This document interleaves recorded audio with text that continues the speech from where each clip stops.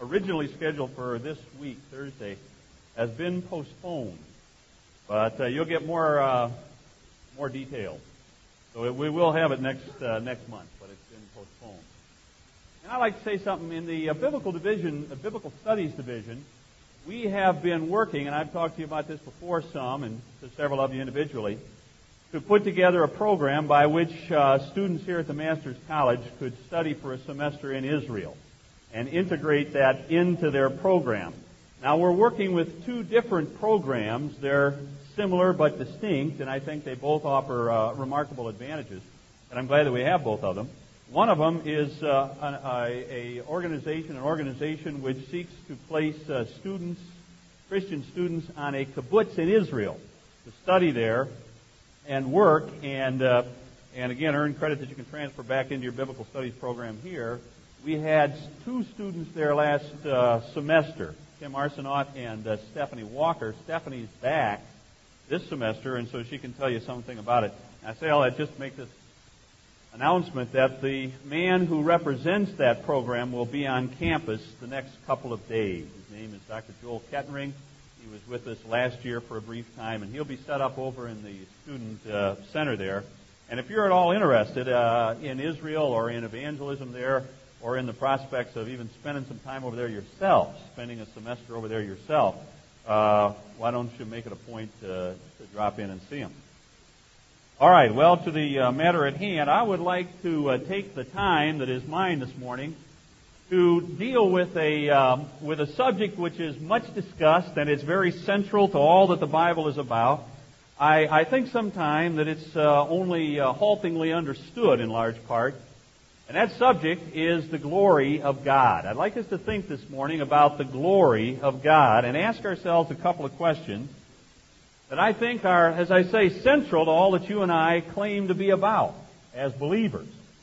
The first question is, what is the glory of God? What are we talking about? What is the Scripture talking about when it talks about the glory of God? And in that regard, I'm going to, if you don't mind, lecture for a few minutes to you. I'm going to get a little heavy, but I think it's terribly, terribly important that we get a biblical perception of the glory of God. Take your Bible, if you will, and go to Isaiah 48 and verse 11, a familiar verse, and a verse to which we will return in a little bit. But Isaiah 48, and I'm going to take you to a number of verses here this morning, so if you will, I think it would be helpful for you to have your scripture, to have your Bibles and follow along with me as the lights come up here.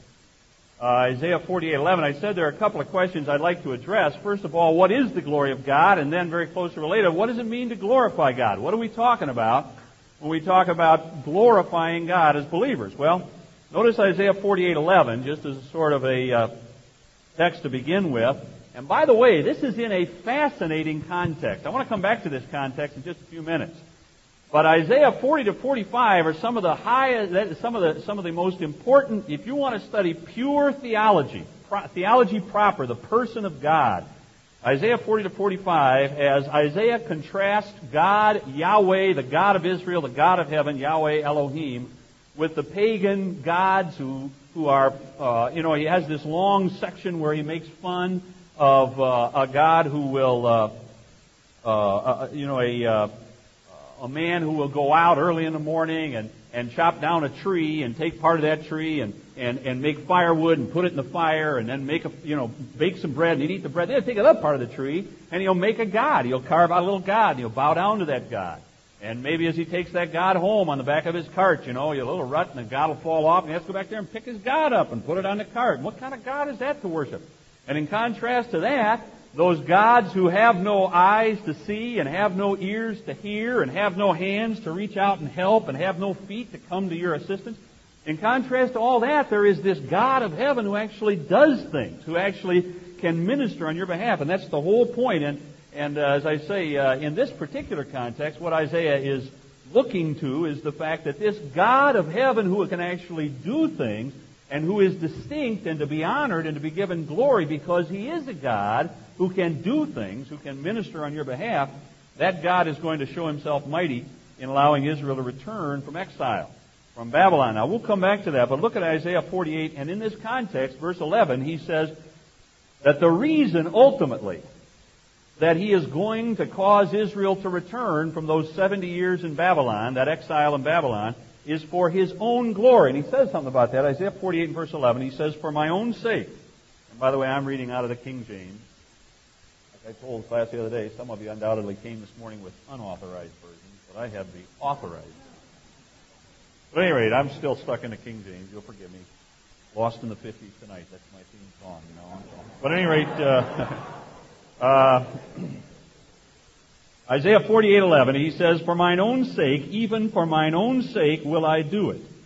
For how should my name be polluted? That is, and we'll come back to this, if Israel is allowed to languish in Babylon, and I will not give my glory unto another.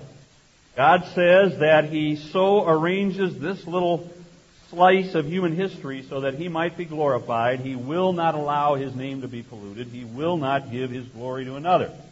Well, what's He talking about here? And I'd like to just give you a very simple outline here. Number one, I'd like to talk about the definition of God's glory. What is God's glory? What does it mean? I'm going to give you a little heavy stuff here, like I say. The concept of glory is clearly based on an Old Testament concept, an Old Testament idea. As a matter of fact, the Hebrew word for glory is kavod or kavod, C-H-A-B-O-D. By the way, that comes to us in that form almost once in the Old Testament. You remember where that is? What's that called to your mind? C-H-A-B-O-D. Ichabod, which is ichavod, which means no glory, or the glory is departed. So you can remember that word kavod, but actually, interestingly enough, the word kavod actually means heavy, weighty. It's used literally only twice in the Old Testament. Kavod is used of Eli. Remember Eli, the wicked high priest? And the Bible says he was 98 years of age and very heavy, very kavod. And when the news of his son's death and of the capture of the ark came to him, he pitched over backwards and broke his neck and died. He was heavy. He was kavod. And then it's used of Absalom's hair. Remember, Absalom had this rather full head of hair. It was heavy upon him, 2 Samuel says. But generally, kavod is used in a figurative sense. It's used of body parts. For instance, again and again, when the Bible says, the King James, for instance, when your Bible says, and Pharaoh's heart was hardened, and actually the Hebrew word is heavy. When Moses said in Exodus 4 at the burning bush, when he insisted that he wasn't qualified to do God's bidding, you remember he said, I am slow of speech and slow of tongue. And again, the word slow there is heavy, kavod. I have a heavy tongue.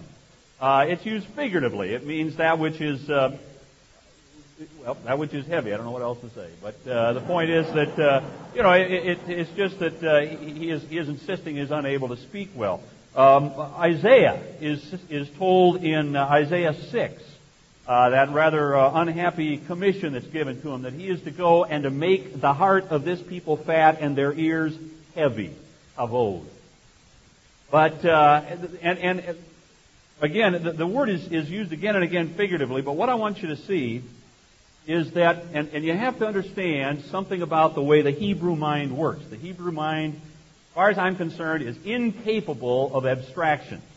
And so when the Hebrew tries to express that which is to us more or less abstract, it will usually use some sort of a concrete concept.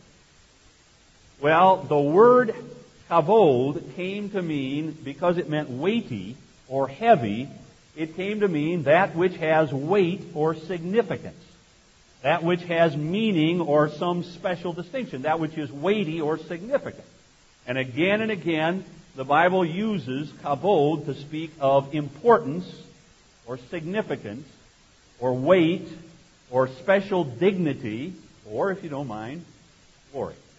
Glory or kavod is that which gives a person, that which manifests a person's special significance or weightiness. Abraham, in Genesis 13, the Bible says that Abraham was rich in cattle and in silver and in gold. The Hebrew word is kavod. He was weighty. He was significant. People knew that he was an important man, and he was set aside from the average fellow because he had all this wealth. And again, as I say, in the Old Testament, there are references there are places where this word kavod is used of a person's special significance. Joseph, in Genesis 45, sent his brothers, after Joseph had revealed his identity to his brothers, he sent them back and he said, now you tell Jacob of all my kavod here in Egypt. all my weightiness, my significance. And again, in Exodus 28, as you have the description of the priestly garments, several times it will say this priest, the high priest, is to have a special garment which is different from anybody else's garments. It sets him aside, and it says, you make this garment for his kavod, for his glory, to set him aside from all others. So, kavod has the idea of weight, heavy, but it comes to mean significant. And so when we talk about the glory of God, we are talking about that which manifests His special character, His special significance. And might I go the next step? I'm going to come to this later. But then when we speak of glorifying God, we simply mean that we live in such a way as to enhance God's significance in the minds of others. Men have a higher regard for your God than they could have or would have had they never met you if you live in such a way as to glorify God. That's what it is. In the Old Testament, again, one of the points, the term that is the use to which the word kavod is most often put has to do with that marvelous cloud which we call the Shekinah. 45 times in the Old Testament it's explicitly referred to as the kavod, the glory cloud. Now think about that. Matter of fact, take your Bible and go to Exodus 33. As you do, let me just review for you very briefly the history of that glory cloud. It's a marvelous thing. The rabbis, by the way, took to calling that glory cloud the Shekinah, which means the dwelling. And we have picked up on that term, the Shekinah cloud. I don't like it, and I try to eschew it, because what the rabbis mean by that is something very, very different from what you and I understand. The rabbis absolutely refuse the idea that God ever took upon Himself any physical form, and so by Shekinah they mean some special non-material radiance. But apart from all that, I'm saying in the Old Testament, the term that the Old Testament uses to speak of this cloud of witness, this marvelous cloud. And do you understand what this cloud was? This marvelous, huge pillar. There were not two clouds. When the cloud first appears in Exodus 13 and verse 20, it is described as a pillar of cloud by day and a pillar of fire by night. And out of that, some people have deduced that there were two clouds. Not so. I think there was but one cloud, but it was a pillar of radiant fire, which was so radiant that you couldn't look upon it. It was, by the way, basically the same light which Paul saw on the road to Damascus, and which physically knocked him and the soldiers down. And but that light, because it was so effulgent, because it was so marvelous, was enveloped in a cloud, in a vapor. And so by day you would see this, as it were, translucent, this glowing cloud of a pillar of cloud, and then by night, in the darkness, the light would shine through, and it would appear more as a pillar of fire. But at any rate, there is only one of these in all of history. There is only one God who ever manifested Himself thusly. And you trace the history of the glory cloud. Let me do it for you real quickly. You remember that through a marvelous set of circumstances, Israel was delivered from Egypt. Matter of fact, through a series of 10 plagues. And after the 10th plague, they were not only allowed to leave, they were thrust out of the land. And as they went, it was necessary for them to turn south toward the Sinai, because God had told Moses to meet him there. And their natural tendency would have been to turn north toward Canaan. And so God sends this marvelous cloud in Exodus 13, which goes before them. And that cloud leads them, first of all, into a blind canyon. And the reason He does that, by the way, and I'd like to enlarge on this, we don't have time, is because God wanted to glorify Himself in Pharaoh. And so He takes them into this blind canyon with the Red Sea before them and obstacles on both sides. And Pharaoh hears about this and decides to send his army, remember. And you remember it was the glory cloud which descended upon that army. As Pharaoh's army attacked the Israelites, the glory cloud came and placed itself between the Israelites and the army. And it gave light on one side so that through the night the Israelites could pass through that opening in the Red Sea, and it gave cloudiness and darkness to the Egyptians so that they couldn't see what to do and they couldn't pursue the Israelites. So it was that glory cloud that was very, very operative in the deliverance through the Red Sea. And then the glory cloud led them down to Sinai. And the glory cloud, the Bible says that the glory cloud settled on the top of Mount Sinai. And there was all of this lightning and these flashes of light and this rumbling and so on. And God spoke audibly out of the glory cloud and spoke aloud the 10 Commandments. And then invited Israel to come up, and they said, nothing doing, we'll send Moses. And so Moses ascended into that glory cloud.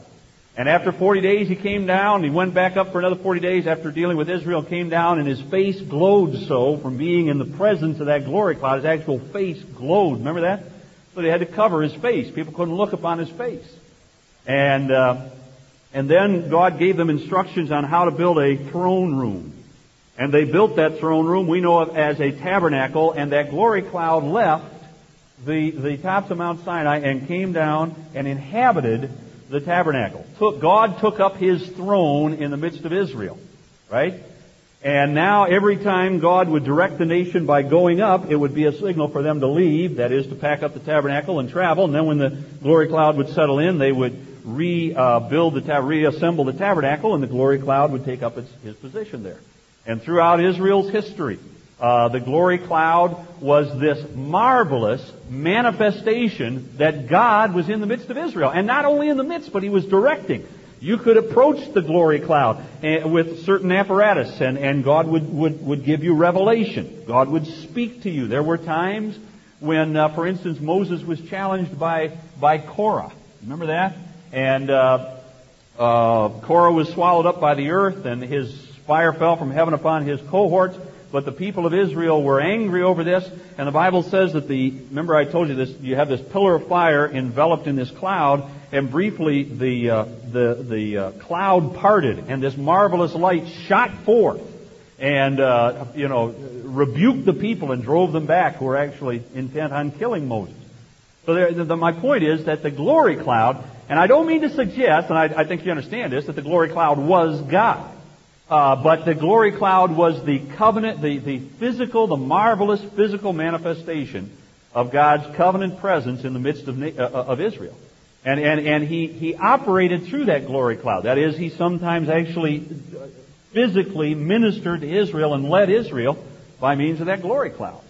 It was when the Ark of the Covenant was taken into battle, and the Philistines captured the ark and went up to Shiloh and destroyed the tabernacle, that woman whose husband had died in the battle gave birth to a child and named him Ichabod, which is the glory has departed. No glory. Chavod has gone. And for a time God's glory was absent. But I don't want to suffice it to say that this glory cloud, and the reason I go through it is because I want you to see that this glory cloud was the means by which God put Himself on display and demonstrated physically, and that's all important to the concept of glory. That's all important. I'll come to that in a minute. He demonstrated physically His presence in the midst of Israel, and the fact that Israel's relationship to her God was entirely distinct from any other nation's relationship to its pantheon of gods. God ministered to Israel through the glory, Chavod, and He put Himself on display through the glory cloud. By the way, in Ezekiel 8, 9, and 10, you have the record of the departure of the glory cloud. As the glory cloud, by reason of the fact that Israel had totally abandoned her covenant relationship, the glory cloud departs. And then you go to Ezekiel 43. A lot of people overlook this, but in Ezekiel 43, you have the description of the return of the glory cloud. As the glory cloud in the millennium. Someday, as we live in that millennial state, and a literal temple is built in Jerusalem, the glory cloud's going to return. Now, I took you to Exodus 33. Look at Exodus 33 and verse 16, if you will. Now, this is Moses rejoicing over the ministry of this glory cloud. And he says in verse 16, "For wherein shall it be known here that I and thy people have found grace in thy sight? Is it not that thou goest with us?" That's a reference to the glory cloud. God actually is going with them and ministering to them in the person, if you don't mind, of this glory cloud. And then he says, "So shall we be separated, I and thy people, from all the people that are upon the face of the earth." In other words, we have this distinction We have this that sets us apart from anybody else, that the glory cloud ministers to us. We have God in our midst in the person of the glory cloud. So throughout the Old Testament, you have this marvelous phenomenon. And by the way, when the Jews returned from Babylon, they bemoaned the fact that there were 5 things that they were without. And the first one is the glory cloud. They came back and there was no glory cloud. I think that's a very important part of what's going on in the restoration narrative in Ezra and Nehemiah. But I take too much time. Here's the point. If I've lost you, come back to me. My point is simply this. That in the Old Testament, glory, the glory of God is that which renders Him special, distinct from all others who claim to be gods. That which makes God distinct. That which and not only that which makes Him distinct, but that which visibly demonstrates His distinction. And so the glory of God is God's special distinction put on display for rational beings, men and angels. All right, so what is the glory of God? It is that special distinction of God. God, there is but one God. God sets Himself apart. God demonstrates that He alone is God, and He puts that on display. In the Old Testament, the most characteristic way He did it was by means of this marvelous glory cloud. All right, so the basic idea then of glory is weight or significance. It comes to mean that special honor or distinction which is visibly present in an individual. With God, His glory is put on display in all the universe. All right, now, that's what we mean then. Does that make sense to you? That's what we mean when we talk about it. That's why I say the definition of God's glory. All right, let me go then to the demand of God's glory, if you don't mind. And what I mean by that is I think we need to understand, and I think it is a besetting sin of the world at large, but even more frighteningly, it is a besetting sin of evangelical Christianity today to view the world and even our own lives and so on very anthropocentrically. To put ourselves, man, or ourselves at the center of our universe, as opposed to viewing the God, the universe, what the way which theologians call theocentrically, putting God at the center of the universe. That's why I take it back to Isaiah 48. I won't go there, but Isaiah says, God says through Isaiah, I will not share my glory with another. What is the chief end of man? You remember the shorter Westminster Catechism? The chief end of man, you know, to glorify God and to enjoy Him forever. Now, I believe that those two are inseparable. You will not enjoy God, you will not enjoy His goodness unless you know what it is to glorify Him. There is a perhaps apocryphal story, you hear it all the time, about the little boy who was reciting his catechism, and he was asked, what is the chief end of man? And he said, the chief end of man is to glorify God and to annoy Him forever. And sometimes that may be the way we live ourselves, our lives out. But the fact of the matter is, the Catechism said, but I think beyond the Catechism, we need to understand that God's chief end in creation and in all that He does is nothing outside of Himself. God's chief end, the purpose for which God called the universe into existence, and the purpose for which God orders the events of the universe, is to glorify Himself. I think I've told you before, most of the virtues which are enjoined upon us, we also find in God. I personally believe that one virtue which God does not possess and does not claim to possess, and one human virtue which would be entirely inappropriate to God, is humility. God is not humble in the sense that we are creatures. And it is terribly wicked, and it sets the whole moral universe on its ear for us to long to put ourselves at the center of the universe, and for us to long for life to be lived out with ourselves as the chief end. God is not a creature. He is the Creator. And He called this world into existence to glorify Himself. He will not share His glory with another. And as I say, He works history out in such a way as to glorify Himself. Now, I just want to spend a couple of minutes here working our way through what I would suggest is the one time in human history, in the Old Testament at least, the one time in Old Testament history when the name of God was in the greatest danger, when it was in the greatest jeopardy.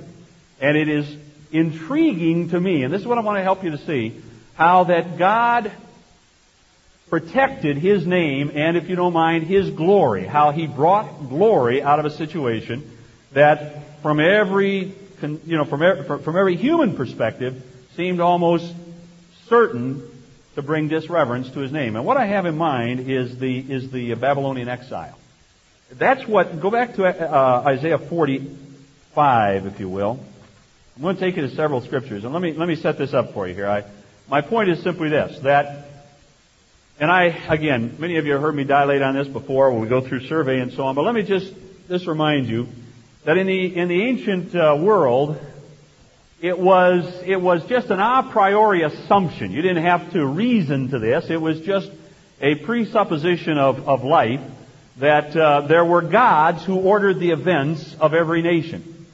And therefore, when one nation went to battle against another nation, like I say, if this is one nation over here on this side, and this is a nation over on this side, you have your pantheon of gods, you have your pantheon of gods. If these two nations go to war and this nation is victorious, there is simply no other conclusion to which we can possibly come other than this, that this nation's gods are more powerful than this nation's gods.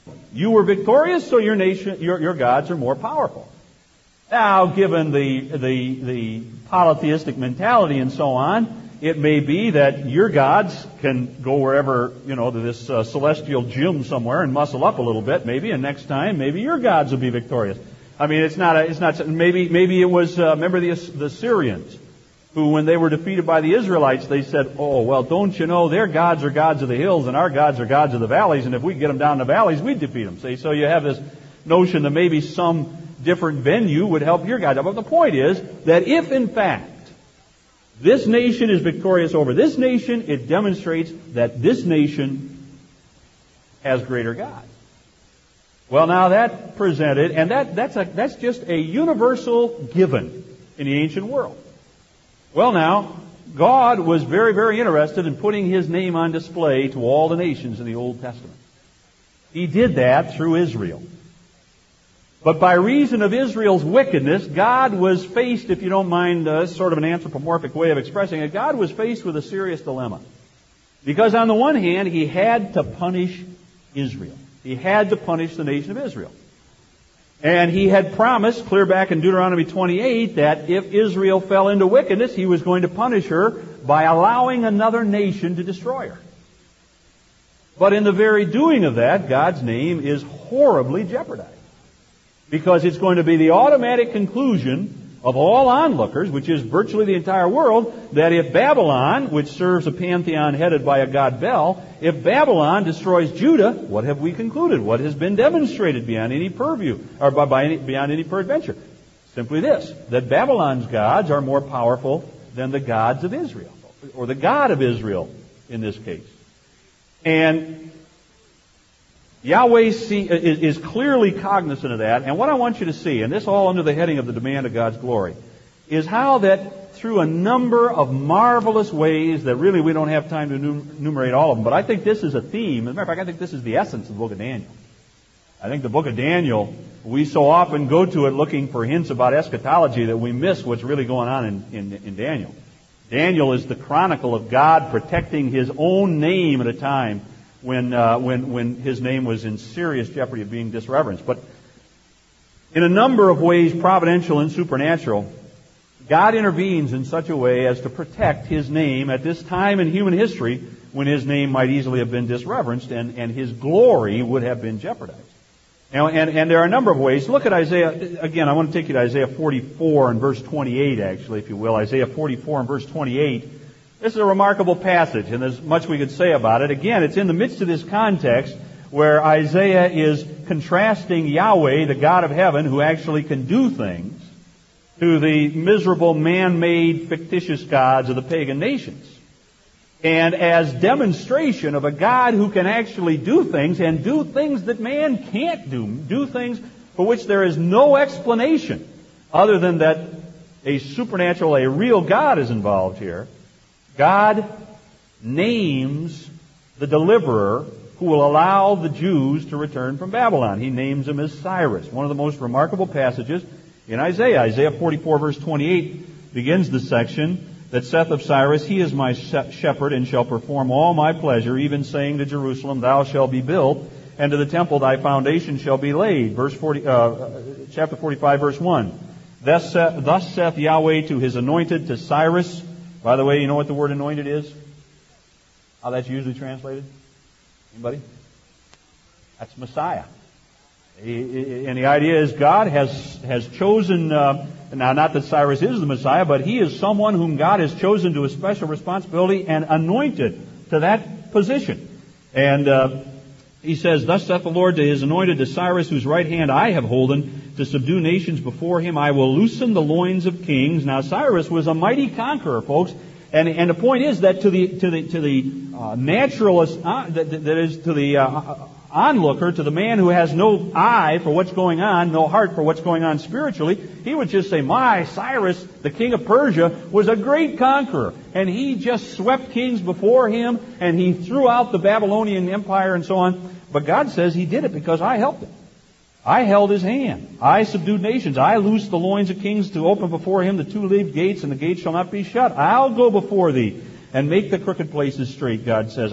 He's speaking to Cyrus here, will break in pieces the gates of brass and cut in sunder the bars of iron. And I'll give you the treasures of darkness and hidden riches of secret place. That is, I'll let you go in and loot these cities and carry off the treasures that they have hidden in their secret caches.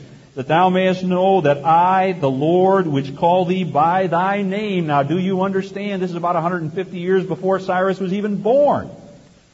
This was a time, Isaiah ministered, when a time when Babylon ruled the entire eastern Mediterranean world. And again, it seemed like they would rule forever. And now he names a man who will be king of a little no account, of a kingdom which is, at this point, when Isaiah wrote, a little no account kingdom. And he says, I'll call you by your name. And he says, I, the Lord, which call thee by the name, am God of Israel. Then he says in verse 4, For Jacob my servant's sake, and Israel mine elect, I have called thee by thy name, I have surnamed thee, though thou hast not known me. I am the Lord. There is none else. There is no God beside me. If you don't mind, God, you know what he's doing here? He's showing off. That's what he's doing. He's saying, no other God could do this. Watch what I can do. I will name the man who will allow you to return. And you go to Ezra chapter 1 and you have the decree of Cyrus, which fulfills this prophecy right here. As a matter of fact, again, I could dilate on this at length. I won't do, but even in Jeremiah 25, Jeremiah, who also lived before Israel was carried into captivity, prophesied the precise number of years they would be in captivity. You'll be in captivity for 70 years. And again, you go to Ezra chapter 1 and the historical decree, which was written by this man Cyrus, God says that He did it in order that might be fulfilled, which was spoken by Jeremiah the prophet. Jeremiah said it would be 70 years, and in the providence of God, God raised up Cyrus. Cyrus had a policy we call repatriation, allowing people to go back, and so he very magnanimously allowed the Jews to return, but all this in perfect fulfillment of God's prophecy. Now, the point is, God has not taken His eye off of Israel. God is demonstrating that even though it would seem that He has not been able to protect Israel, and even though by reason of the fact that Israel has fallen victim to a marauding army, that of the Babylonians, God is still in charge. Now you have a remarkable, go over to Daniel, if you will, jump back to Daniel. And I think as far as, I told you before, that the Old Testament concept of glory involves not only special character or distinction, but also visible manifestation of that. How did God manifest to men the fact that He was in charge? Well, I think the answer in one word is the man Daniel. And I don't have time to do it. I plan to take more time, but let me just say very quickly, I hope you see where I'm taking you. All I'm trying to say is this, that God promises that He will not allow His name to be defamed. He will not sacrifice His glory. He will not give His glory that rightly belongs to Him, to another. There was a time in Old Testament history where there was serious danger of just that happening. And so God moved in. And God moved mightily to protect His name. And one of the most strategic things he did was raise up a young man by the name of Daniel. And I think we all respect this young man, Daniel, but just think about him. You remember, Old Testament survey students, I hope this is second nature to you, that you had these 3 times when Jews were carried off from Jerusalem. There was a time in 606 when Nebuchadnezzar came and laid siege to the city and planned on capturing the city. At that time, Nebuchadnezzar the Babylonian was not king. His father was king back in Babylon. And Nebuchadnezzar laid siege to the city of Jerusalem. In the midst of that siege, word came to him that his father had died. And therefore it was imperative that he, Nebuchadnezzar, hustle back to Babylon to secure his throne.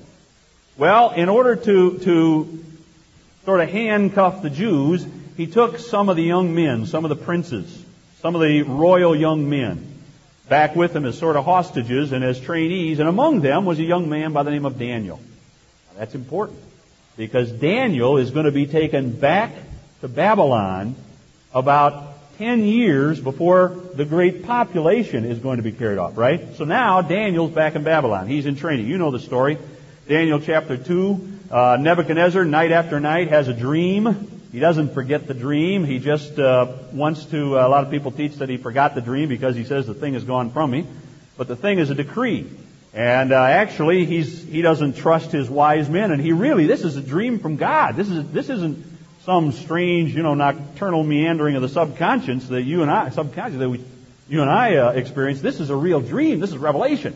And he has it night after night. It troubles him so that he calls his wise men and he says, listen, I don't want some cockamamie invention. I want you to tell me what this dream means, and you claim to have contact with the God, so I'll put you to the test. If you really got contact with the God, you ought to be able to tell me not only the interpretation, but the dream. So tell me both. Tell me both the dream and the interpretation. And the wise men say, Nebuchadnezzar, read the book. Read the rule book. You tell us the dream, we tell you the interpretation. That's the way it works. And he says nothing new. As a matter of fact, if you don't tell me both the dream and the interpretation, I'm going to cut you into little pieces and make your houses dunghills. Which always seems to me wouldn't have made that much difference after he cut me in little pieces. But at any rate, do what you want to the real estate. But the point is that, they throw up their hands. They say, we can't do it. There's no way we can do it. And they're being marched off to be executed. And word gets to Daniel, and Daniel comes to Nebuchadnezzar and says, let me check with my God, the God of heaven, and see if he can help me. And God does, and of course he reveals this mighty dream of an image made of 4 different metals and so on. And Daniel goes in and reveals this, and Nebuchadnezzar is just blown away. He can't believe. Here's someone. As a matter of fact, look at Daniel 2 and verse 47. Here is Nebuchadnezzar's. I think Nebuchadnezzar is really an intriguing individual. But Daniel 2 and verse 47, I've got to hurry. Nebuchadnezzar, after the king has the dream revealed to him. And by the way, could I tell you something before you read that?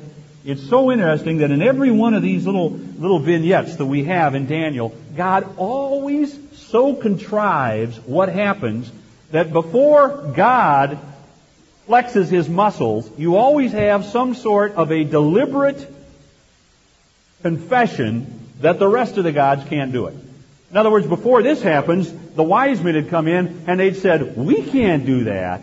Our gods can't do that. Nobody can do that except somebody who actually lives with the gods. In comes Daniel. My God can do that. Watch this. And God shows off again. And again, Daniel 2:47, the king answered and he said, of a truth it is that your God is a God of gods, a Lord of kings, and a revealer of secrets, seeing thou couldst reveal his secret. Now the point is, folks, understand that this is immediately in the context where Babylon is in the process of destroying Judah. And the whole world could think, well, Babylon's gods are a lot stronger than Israel's gods. And so God sets up this situation where the whole pantheon of Babylon's gods acknowledge their inability. Daniel walks in and his God, the God of Israel, does what's demanded.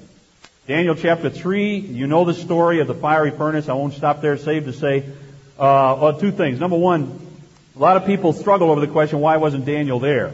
Are you familiar with that question? Shadrach, Meshach, and Abednego refused to bow down. Daniel never shows up. I don't think there's any question why Daniel wasn't there. Daniel wasn't there because Nebuchadnezzar wanted everybody to bow down, and he knew good and well Daniel wouldn't bow down. He made Daniel stay home. We're going to have a great conclave here, and I'm going to make everybody swear allegiance to me and my gods. And Daniel, I know you're not going to have anything to do with this, and you just be an embarrassment to me, so you stay home. And but he didn't realize that Shadrach, Meshach, and Abednego also would not bow down. But the point is, you remember he says at the time you hear this little orchestra and so on, everybody bow down. There stand Shadrach, Meshach, and Abednego. They're in the great valley of Dura, and wherever in the world that is. And but the point is, then Nebuchadnezzar is just beside himself with rage, and he calls those three men up. And now, understand, folks, understand the way. I want you to see the way the Lord has, if you don't mind, with all this morning references, I guess this is appropriate, choreographed this situation, because what's going on here is this. That Nebuchadnezzar, and I believe personally that this is in the context of the great influx. He knows he's about to bring in about 10,000 Jews. He knows from Daniel that these Jews are not going to be very, very warm to the idea of worshiping his gods. And so he wants to just sort of put himself on record, so he gets everybody in his government. Now understand it, this is not done in a closet somewhere. Nebuchadnezzar has called everybody in his government, has them stretched out in this marvelous, on this broad plain, has this image that he has built to honor himself and his gods, and he says, now, I want everybody to bow down. Shadrach, Meshach, and Abednego won't do it. He calls them up. He's in a fit of rage, and he says, now listen, I'm going to give you one more chance. When you hear that orchestra, you better bow down. And if you don't, remember what he said? I'd like to know what God it is that can deliver you. Well, God would just like to show you what God it is that could deliver him. And so you got this situation where in front of everybody, Shadrach, Meshach, and Abednego thrown in the fire. They wander around. Evidently there's another person who's there with them, be it Jesus or an angel and so on. And they come out totally unscathed. What do you suppose those people went home talking about? All throughout the entire Babylonish kingdom. What do you suppose they wanted to tell everybody they saw? What this marvelous God had done. You see what God's doing here to protect His name? And then Daniel chapter 4, which is actually where I'm headed here, and you forgive me for banging my gums. But Daniel chapter 4, and let me say, Daniel 4, one of my, honest to goodness, Daniel 4 is one of my favorite passages in all the Old Testament. It just thrills me every time I get into it. The interesting thing about Daniel 4 is it's not written by Daniel. It's written by Nebuchadnezzar. If you go, what happened is this. Nebuchadnezzar, late in his life, very late in his life, went off and had a tremendous campaign in Egypt. And he came back and he was so proud of himself. And Nebuchadnezzar had the most important man in Nebuchadnezzar's government was Daniel. And Nebuchadnezzar came back and he was so proud of himself that Daniel came to him. As a matter of fact, God gave him a dream. And in this dream, Nebuchadnezzar saw this tree that was cut down at its height and so on. And he was frightened by it, and he called Daniel in. He told Daniel about the dream. And Daniel said, oh, Nebuchadnezzar, would to God this dream had been given to your worst enemy. This ain't good news at all. And he says, what this dream is saying is that God will not tolerate your prideful spirit. And if you don't learn to give Him the glory, God's going to punish you. Well, Nebuchadnezzar worked at it, but he went off evidently to Tyre. Captured the very, very difficult island city of Tyre. Came home and stood on the battlements of the city one night and looked over that vast, beautiful, wonderful city of Babylon. And he stuck his chest out and he said, is not this mighty Babylon, which I have built by the might of my power and for the glory of my majesty? And before the words were out of his mouth, remember, he fell down and became a madman. And for 7 years, he functioned as an absolute madman. As a matter of fact, he behaved like an animal. And they had to keep him out in a pasture somewhere. And for 7 years, he was a madman. And by the way, a lot of critics attack that. And they say, that couldn't be. How could possibly the empire subsist for 7 years without the emperor? This is conjecture. I think it's sanctified conjecture personally. But I think the answer is Daniel. And you just think about that. You think about how God is protecting His name in that the empire itself is governed for 7 years by Daniel, by a prophet of these Jews who had been carried captive. But at any rate, coming back to it, the point is that after 7 years, Nebuchadnezzar repented and his reason returned to him. You know what he did? And by the way, personally, I tend to think you and I are going to see Nebuchadnezzar in heaven. Or I am anyway. But no. I'm going to get hard on you. I don't want to assume anything. But the point is, I think Nebuchadnezzar is going to be in heaven. And I'll tell you why. Because Nebuchadnezzar wrote Daniel 4. He was under no political obligation to do this, but this is what I want you to catch. With this, I'm about to stop. Nebuchadnezzar sat down, and look at Daniel 4 and verse 1. It says, Nebuchadnezzar the king, unto all people, nations, and languages that dwell in all the earth, peace be multiplied unto you. I thought it good, and notice the first person, this is Nebuchadnezzar writing, I thought it good to show the signs and wonders that the high God hath wrought toward me. How great are his signs, how mighty are his wonders. His kingdom is an everlasting kingdom, and his dominion is from generation to generation. Folks, Daniel 4 is a decree. It was issued by Nebuchadnezzar after he recovered from his madness. Do you understand that in this time, when a king or an emperor issued a decree, there was a very complex and careful system set up by which every single person in the empire, that's the whole Babylonian Empire, was obligated to sit and listen to that decree. And there would be runners dispatched to every little tiny village. There would be notices posted that on such and such a time, at such and such a place, an official representative of the emperor would read a decree, and everybody in the entire kingdom had to sit and listen to Daniel 4. And what Daniel 4 is a testimony of Nebuchadnezzar, how I tried to take the credit for this vast empire, and the God of heaven rebuked me and made me a madman for 7 years. And it wasn't until I was willing to give him the credit for what's going on here that my sanity returned to me. And when it did, I sat down and this is what I wrote. And look at Daniel 4 and verse 34. At the end of the days, and I want you to see, again, I hope you understand, I want you to see this in the context of God defending His name.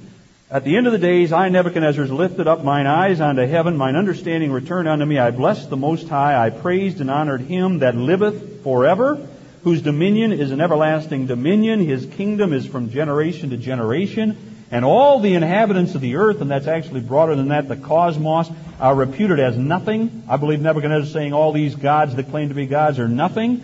But God alone, Yahweh, doeth according to His will in the army of heaven and among the inhabitants of the earth. And none can stay His hand or say unto Him, What doest thou? At the same time my reason returned unto me, and for the glory of my kingdom mine honor and brightness returned, and so on. And verse 37, he says, Now I, Nebuchadnezzar, praise and extol and honor the King of heaven, all whose works are truth, and His ways judgment, and those that walk in pride He is able to abase. Now every single ear in the kingdom had to sit and listen to that. And I believe that largely through Daniel and through this man Nebuchadnezzar, God protected Himself. Now, my point with all that is simply this, and there's much more I wanted to say. Matter of fact, let me say 2 things tonight. Number 1, folks, this is the principle I'm headed for. It took me a long time to get there. And that is, God is not going to be cheated. God is going to extract His glory from the universe. I mean, macrocosm, the universe at large. See, by the way, that's why I cherish, let me tell you, that's why I cherish dispensationalism, a word which has fallen into some disrepute. But you know what dispensationalism says? It says that there is a progress of revelation, that we are moving somewhere, that human history is taking us somewhere. And do you realize that, we've been singing about it here this morning, do you realize that within human history, there is going to be a time of 1,000 years when, praise God, every knee shall bow and every tongue shall confess that Jesus Christ is the Lord to what? To the glory of God the Father. God is going to put His glory on display. And some people say, well, dispensationalists, they believe that the world's just going to get worse and worse and worse and there's nothing we can do about it, so there's no use trying. Balderdash. Absolutely in a pig's eye. You don't understand anything. Listen, you don't understand anything about dispensation. If you don't understand that what it's teaching is that we are moving inexorably, and I have the absolute, the most unfettered lack of confidence in man's ability to bring anything out of history. But I have the most unfettered confidence in the ability of an all-wise, all-powerful God to, in spite of all the machinations of wicked men, to put Himself on display within human history. And we are going to live in an age when righteousness covers this earth as water covers the sea, and when there is a king who reigns in absolute power and righteousness from a throne in Jerusalem, and we bow the knee, and every tongue confesses that He is just what He claimed to be, and God's glory is put on display.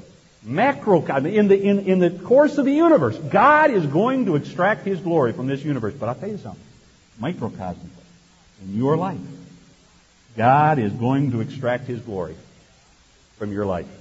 You know, in the Old Testament, you have this theocratic principle I set before you, a blessing and a curse. A blessing if you obey, a curse if you disobey. And there are two sides to God's character. Behold the goodness and the severity of God. You know, in Romans chapter 12, when Paul says, I beseech you therefore by the mercies of God, here's something profound. Write this down. Romans 12 comes right after Romans 11. Now, everybody who goes to that verse, Romans 12, they say, well, what he's talking about is Romans 1 to 9, which is the outline of salvation. No, he's not. He has just said in Romans 9 to 11, Paul has just carefully outlined how that God has wrought with Israel so that when Israel was obedient, God put on display the positive character side of His character, if you don't mind. But when there's another side to God's character, God hates sin and God knows how to punish sin, and God loves to show off how much He hates sin. And when and the whole point of Paul is, don't live your life in such a way that in order to extract His glory from your life, God has to put on display His justice and His hatred of sin. Put your life on the altar so that God can put on display in your life His goodness and His charity. And my point is simply this: God will extract His glory from your life. And you are well advised to so live your life that God can show off His goodness. You know, Jesus said, and this is my third point, I haven't got time for it, the delights of God's glory. It is a shame that we so often approach life as if living for God and living our lives out to put Him on display in our lives will somehow be an odium, that it will rob us. You know, Jesus said this: blessed is the man who hungers and thirsts after righteousness. Why? For he shall be, remember? Amen. Filled. Satisfied. You want to be fulfilled? You want to be satisfied? You want your heart's longings to be met and so on? Hunger and thirst after a right relationship with God. Make it the center of your life to put God on display. Make it the purpose, the all-pervading purpose of your life, to live obediently, to live in such a way that you honor the God of Scripture, that men, that's why I said before, what is it to glorify God? It is to so live that men and women with whom you come in contact have a higher regard, appreciate more highly the God whom you serve than they ever could have if they'd never met you. Live your life out that way. You have the promise of God, the promise of His Son. You'll be filled. Let's have a word of prayer. We'll be